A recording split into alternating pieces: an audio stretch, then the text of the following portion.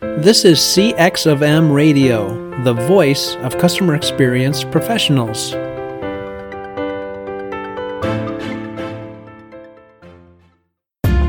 Welcome to another episode of Press 1 for Nick.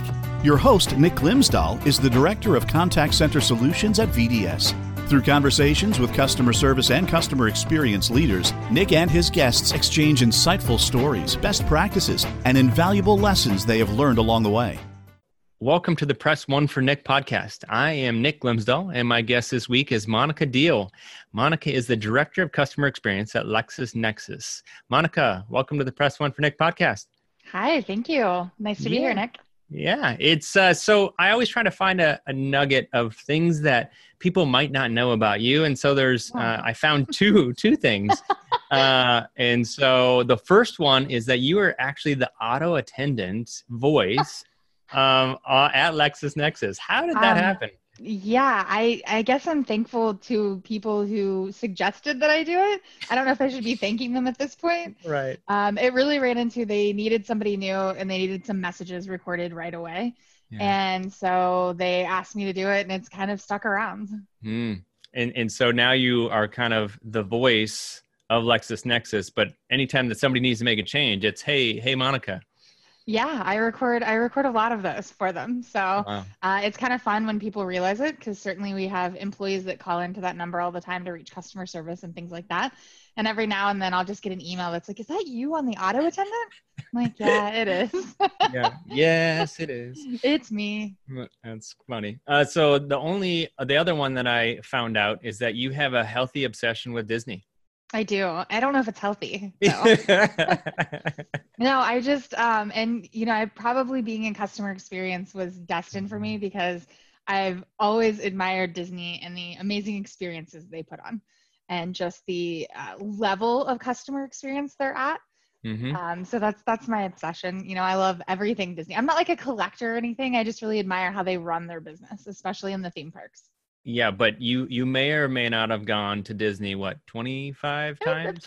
Somewhere in the 20-ish range. But I mean, most of those were as a child. So, Less than 300, but over 20.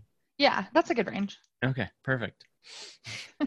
So the main topic I want to talk about today is onboarding. And I think it's an interesting one because on the call that we had, you talked about customer success.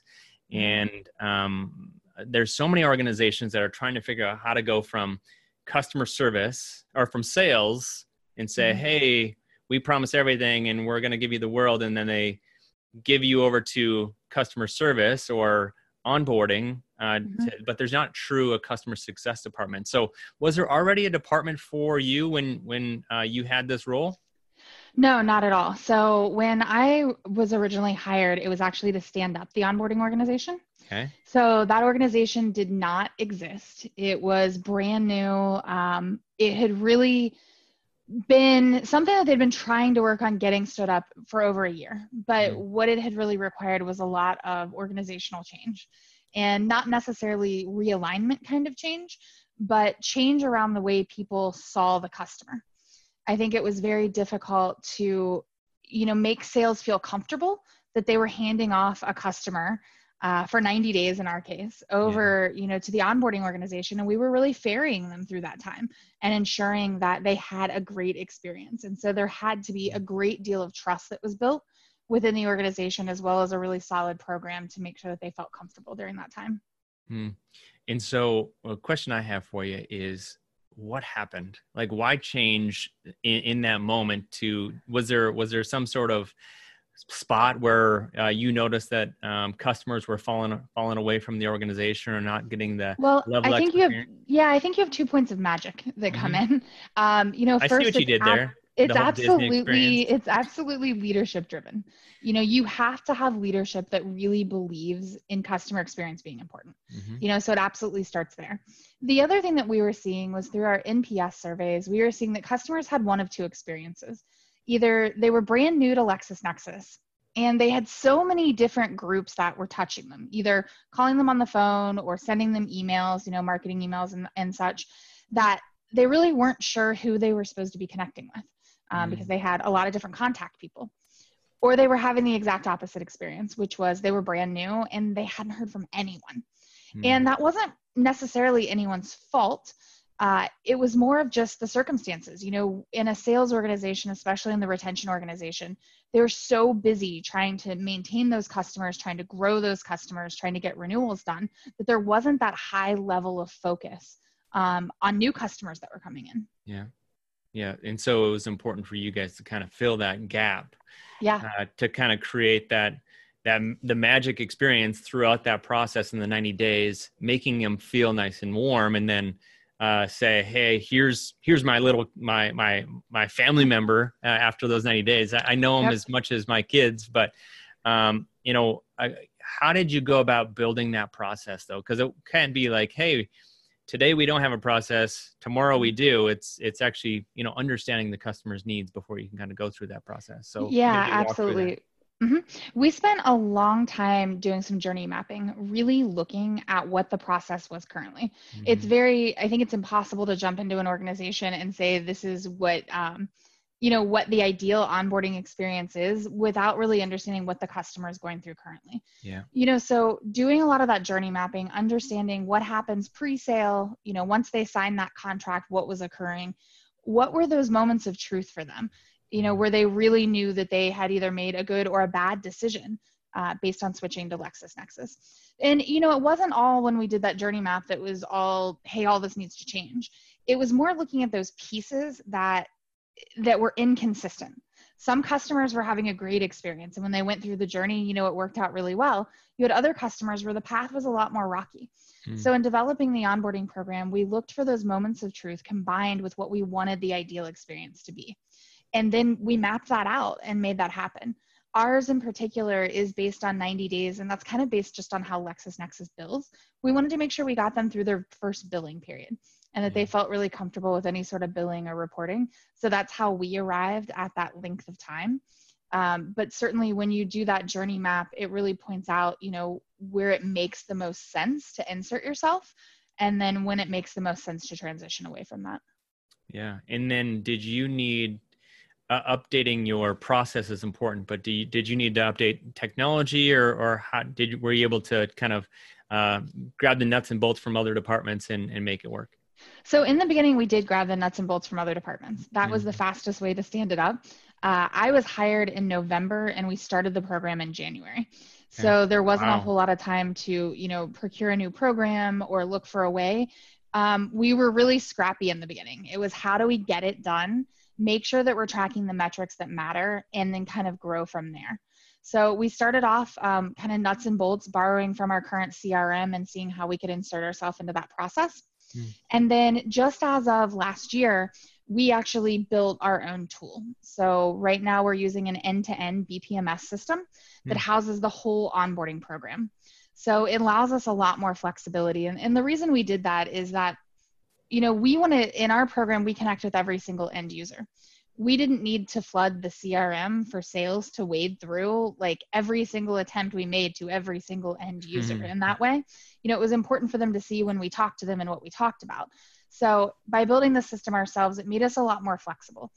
We were able to automate things that were taking longer. We were able to make check boxes and easy to fill in pick lists for things that were more routine tasks when we talk to the customer, to really speed up the process and gain efficiencies. Yeah. And so you mentioned on the question prior about journey mapping and moments of truth. Why do some companies struggle with that and don't take the time to understand the pain points for the journey map or the moments of truth and understanding their customer's ideal experience? Well, I think there's always two reasons. And one you already said, it's time. Yeah. I mean, you really do have to have the commitment to be able to step back from the current process and take the time to look at it. I think the other reason probably is that they just don't feel that they have leadership buy-in to make the changes that need to be made. And you're really kind of stuck if you don't. You know, you can do the best journey map in the world, but if nobody cares to make the change, then it's completely useless to everyone. Yeah. You know, so I think that that's why a lot of companies get stuck. I think in everyone's mind, you know what experience you want the customer to have. You know, I also see in companies though, where leadership doesn't actually know the experience their customer's having. You know, so that's one of the things that we've always driven through every level of our organization, is that we need to stay close to the customer. And what I mean by that is, I was in sales for 10 years at Lexis. I still want to go hear sales calls and listen to people, because I want to stay close to the customer. And I think as you grow in leadership, people start to get further removed from that. And it's really important to do those journey maps and to actually go and hear their customers and see their customers and know what's actually taking place. And I think that prevents a lot of people, because they assume and make a lot of assumptions about what happens, that when you start pulling the curtain back, you start to find things. Yeah. I've heard of other customer experience led or customer centric organizations that take the time and have executives even spend a day, a year inside the call center, contact center space to hear what they're going through, what the pain points they have, what the customers are saying, because then they have a better pulse. But if you don't, then you kind of keep it at arm's distance, and if you put the horse blinders on, it tends to have a different experience. Well, and it's also about driving empathy through the whole organization. You know, we do a lot of the onboarding specialists going and sitting with CS and salespeople, with customer support and salespeople, with people who process orders, because we want them to understand everyone's role, and that no one's role is more or less important than anyone else's. When I switched from the sales organization over to operations, you always have that sort of like head butting between, the business and operations. The business is like, they're trying to keep us from making sales, and operations always like, oh, why do they make sales this way? I mean, it happens that way at every company, at everyone I talk to. So one of the things that I've tried to do is really build that bridge, to make people understand more about what drives, motivates, and makes other people successful, so that they can help them more in their role instead of presenting obstacles. Yeah. So inside that, it's obviously the important part to build the trust in between those two departments, because if somebody says, hey, why are you taking away my sales? Or, hey, why are you the middle person now when I can create that experience? And if you bring it back to the customer, it probably drives a different experience or a different reaction from the employee. But, is that important from what you guys see? Absolutely, it is. I mean, I think everything we can do to connect our departments together better and really weave that customer into everything always makes the experience better all the way around. I mean, people should always be thinking of the customer. I think back to, the examples where people have left a seat at the board table, for the customer that's sitting there. But really that mentality makes a difference. How is this actually helping the customer? How is this making us better? Yeah. Yeah. And does the customer actually say they want this, or is this just a really cool whiz bang technology that the IT department wants? Yeah. Or somebody just checking a box. Right. You see that a lot too, that they have a KPO to meet. Yep. Because that's what they're measured on. Right. Yeah. Yeah. It's so the one thing that I had a question too is around hiring the right people for that specific department. So customer success is probably not the easiest to find. Hey, there's just go online and look for customer success people. But maybe what are some attributes or some of the things that you were looking for in a new hire? Yeah. When we first originally built the team, we built it very strategically. And that was by drawing resources from all the other departments. We wanted to have a little microcosm of problem solving. So once we kind of had identified those skills, we were really looking for people who were conversationalists. I mean, at the end of the day, you have to actually like customers and like talking to people. Yeah. And that's pretty easy to sort out. We wanted people that were curious, people that could hold a conversation, people that could develop relationships really quickly. Since then, obviously, we've grown throughout the years. A lot of our hires have come from industries, like banking, or where they've worked in retail, or, really people that had been in sales, but didn't necessarily find that sales was such a good fit for them. That they really loved being close to the customer, but didn't want to have to have sales quotas and sales goals behind them. So that's been where a lot of our talent has come from.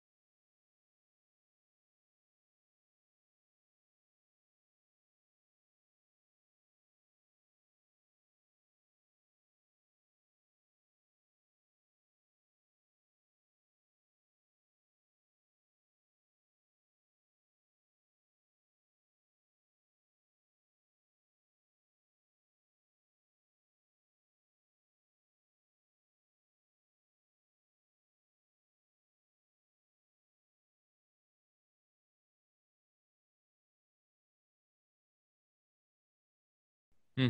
Yeah, it's always interesting And I mean, liking Disney is a plus, yeah. right? Yeah, I that's a great transition, I think, is besides, I guess you could put Disney, but what other companies doing that well? What other companies do it well? Yeah. Customer service? Gosh, I think that there's a lot out there that are doing it well. Mhm. I look at companies outside of Disney. I think of things, I think of like Zappos and stuff like Mhm. that. It's interesting to me because I think prior to COVID, I would have answered this question a little differently because Mhm. I think it's really difficult to hold. And I'm sure there's a lot of those companies that are still doing good, but we're in a completely different kind of way of doing things. We're in a different way of marketing. We're in a different way of reaching customers. Yeah. So when I look out there, like I think even things like Peloton, I think they do really Mhm. good at. When I look at the culture that they build around their product is super impressive. Mhm. Um, so that's some of the stuff that I look at now that I may look at a little differently than I did, a year ago, if you ask me. Yeah. Yeah. It's actually really interesting on some of the organizations that how you're able to adapt in that moment around the craziness that's gone on in 2020. So being able to figure out what works for you, but still pay attention to the foundation and what's important to your customers. So, Absolutely. when it comes to your employees, how do you empower them to make the right decision for their customers? I think the best way you empower employees is letting them know, first off, that they can make mistakes, that Yeah. it's not going to be the end of their career because of that. I think there's nothing more empowering than knowing that you can do what you think is the right thing. And if it turns out to not be, we'll talk about that and figure out how we would handle it differently next time. Mm. Our employees in particular, they have a lot to do when a customer is new. And a lot of times that can be doing someone else's job because something wasn't done right or something was sold incorrectly. Mhm. So we try to give them the power where they can make corrections. We give them the power to try to make a customer feel like we heard them and we know that they've been unhappy through being able to give them what we call a humble pie gift card. And then we also give them the power to be able to know where to go for the answers. That's another very empowering thing, is that we make it really clear that they have the ability to reach out to product, to reach out to people in the technical groups, and to actually Mhm. get problems solved for their customer.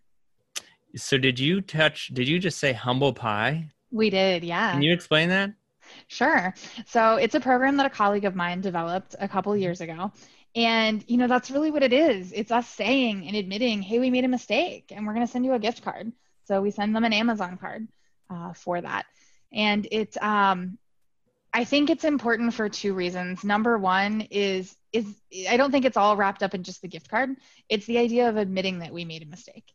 I think I had said before, we're all consumers and we don't expect everything to go right every time, but it's Mhm. really how you handle it when it doesn't go right.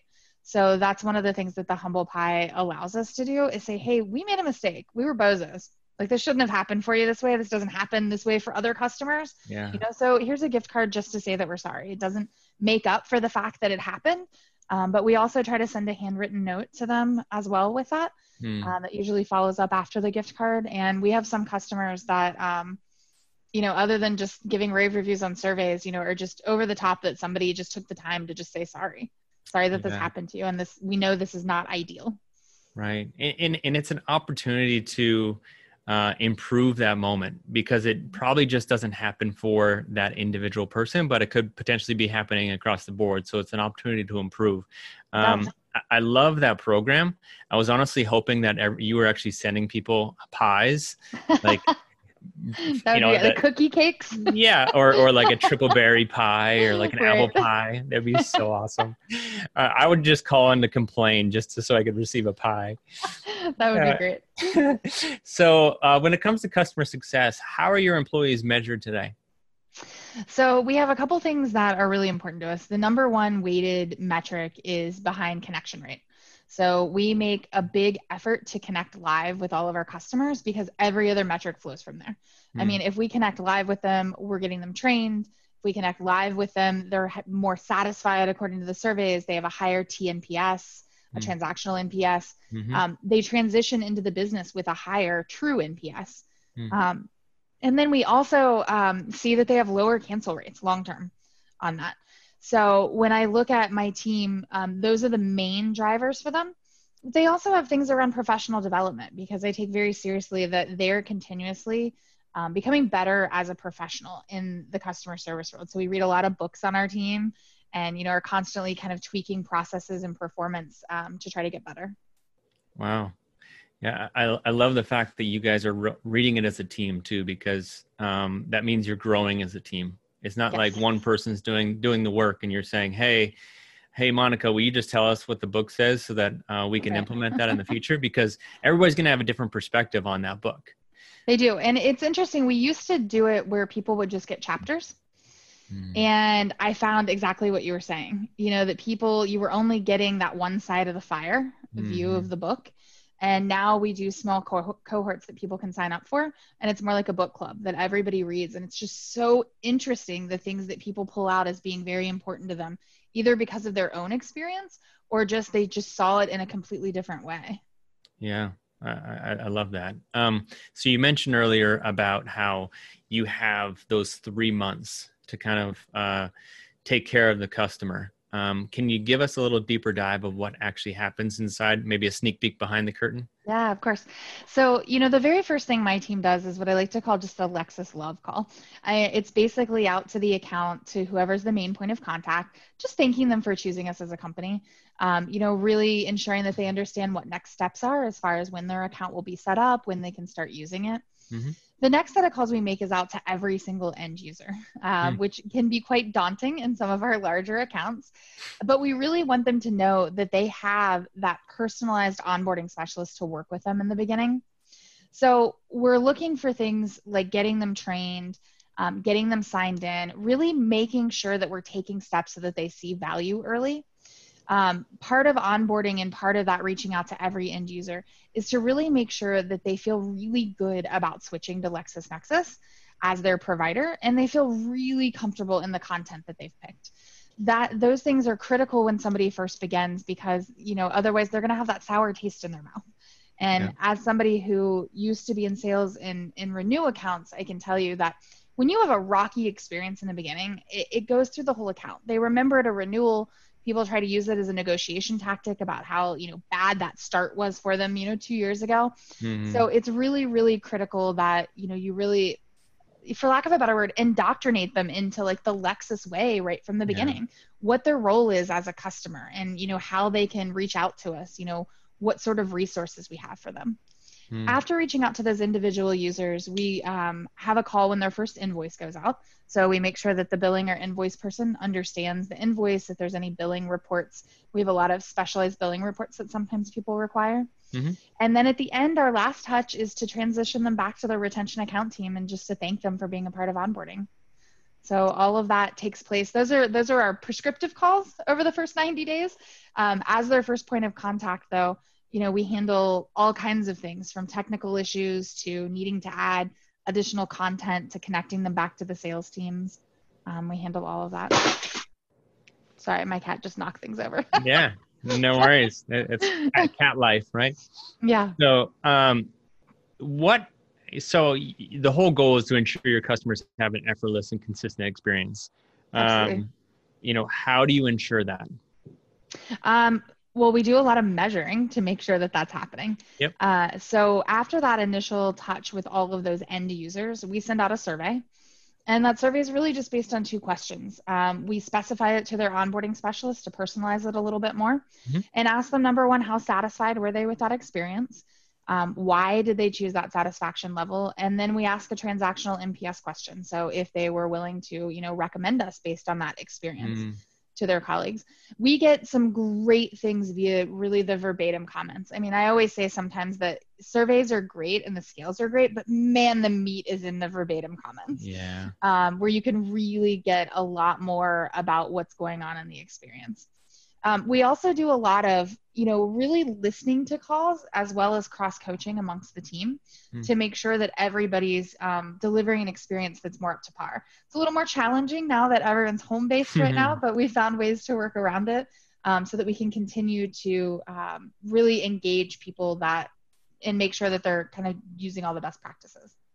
Yeah, no, that's really neat. So, you have so much insight that you just pulled, right? You have all of this information that you're continuing to get from the customer in these 90 days.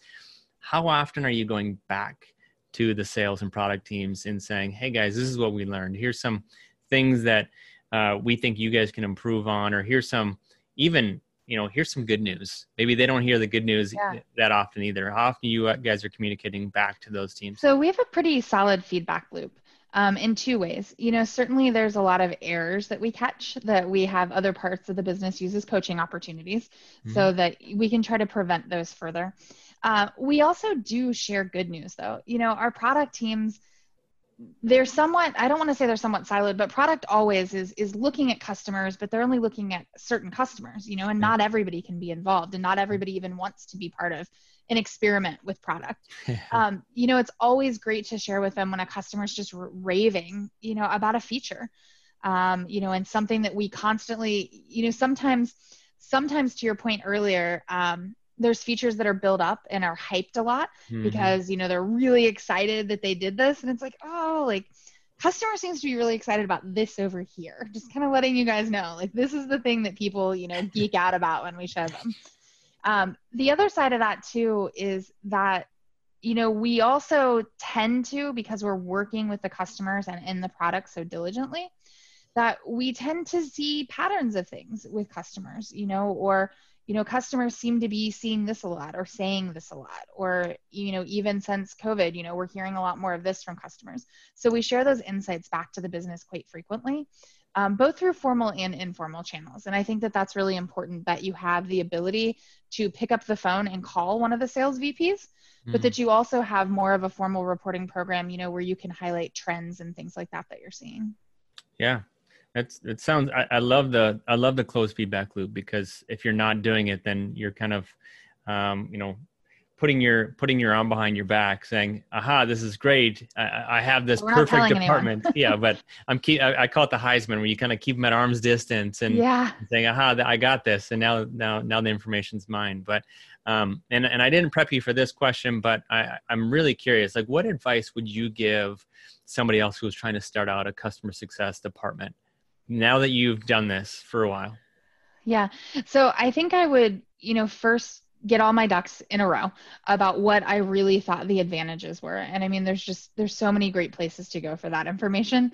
But number two, you really need to get a champion executive wise, because if the business is not in a state to want to move that direction, it's going to be a lot of wasted energy on your part trying to push something through that just does not have the meat behind it or the buy-in. We could have never stood up this program unless we had executives that were like, no, we're doing this, to challenge the status quo a little bit. So I would say start there. I think also once you have somebody that's willing to say, okay, check it out, then start with a journey map, because we are all about data-driven decisions at LexisNexis. Yeah. So the more data you can get behind it, as far as this is the experience our customers are having, and this is what percentage are following this route versus that route, it makes it a lot easier to tie into that. The third thing I would say is that when you start out, it's really important that you're looking at what some of those leading metrics are, as well as what some of the lagging metrics are. So all the metrics that we talked about earlier, those weren't metrics we could start with, because, those were things that we were going to see further down the line. After 3 months, we'd know what the connection rate was with that particular account and things of that nature. So we really backed it up to things we knew we could influence on a daily basis. And so they were very simple metrics in the beginning so that we could show traction with the business. And they were as simple as, could we get people to log in faster? And could we get people to search faster? Now, I don't think that those are really sexy metrics for the long term, but they're metrics that on a day-by-day basis, we could say we're making progress against. And so I think it's important to identify both of those kinds of metrics so that you can keep showing the business that you're doing good work while the long-term metrics play out. Yeah, no, it's great advice, because if you can't measure it, then you can't improve it. And then you can't show I'm making that traction. Can't grow it. Right. Yeah. So I wrap up every podcast with 2 questions. The first question is what book or person has influenced you the most in the past year? And then the second question is if you could leave a note to all the customer service and all the customer experience professionals, and it would reach everyone, what would it say? Okay. So the book that's probably influenced me the most, which I'm having my team lead and my senior onboarding specialist read right now, is Brene Brown's Dare to Lead. I think it's just a really powerful look on leadership overall. It's not specific to customer experience, but I come from the school of thought that your employees being taken care of takes care of your customer the best. So I'm all about everyone in our organization learning to lead better. And that's even from their own individual contributor positions. So that book has been a huge influence on me. Like, I've always loved her. And I think this is just another great book. Yeah. The team also just started Think Like a Rocket Scientist. So I'll check back with you later to see how we're influenced by that. As far as the note goes that I would leave to everyone is, I really would like people to think more about their customer in general and not about metrics. I think that people get way tied up into what their end of year goals are and what their metrics are. And I wish more people would push to their organizations to do the right thing, and we'll change the metric. And, that's the culture that I've built the team in, and that allows people to feel more empowered, because they don't need to worry that, oh gosh, we're changing direction or we're doing an A/B test to do something different. That's going to really impact my number at the end of the year. It's like, no, throw that out the door. Do the right thing for the customer. We'll adjust the metric if it needs to. And people probably hear me say that once a week, not because they're worried about it, but because I want them to know that at the end of the day, just always do the right thing for the customer. If we need to change a process, if we need to change the way we go about doing it, then we'll do that. And we'll adjust everything else along the way, because that'll play out to always be a win if we're just keeping our eye on that and not on the metrics. Some great advice. What is the best way for people to get a hold of you? Yeah, they can reach out to me on LinkedIn. I'm out there. I love to connect with people. So very, very happy to talk to anyone who wants to reach out. And it's Monica Deal, Monica space Deal, Deal, correct? Correct. All right. So reach out to Monica on LinkedIn. Talk about her cats or her Disney experience or customer success. Just one cat, and he looked very unapologetic about knocking things down. I fully expect a picture, so I'll post it along the message. But Monica, thank you so much. Had a blast and learned a ton, and look forward to learning more about customer success in the future. Awesome. Nice to talk to you, Nick. Take care. Hey, listeners, can you think of one person who would benefit from the information you learned today?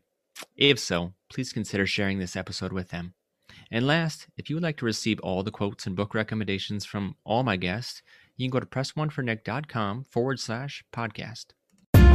Thank you for listening to this episode of Press One for Nick. If you enjoyed the podcast, please subscribe and share. Until next time, focus on your customers. Thanks for joining us for this session of CX of M Radio. Be sure to rate, review, and subscribe to the show, and visit cxofm.org for more resources.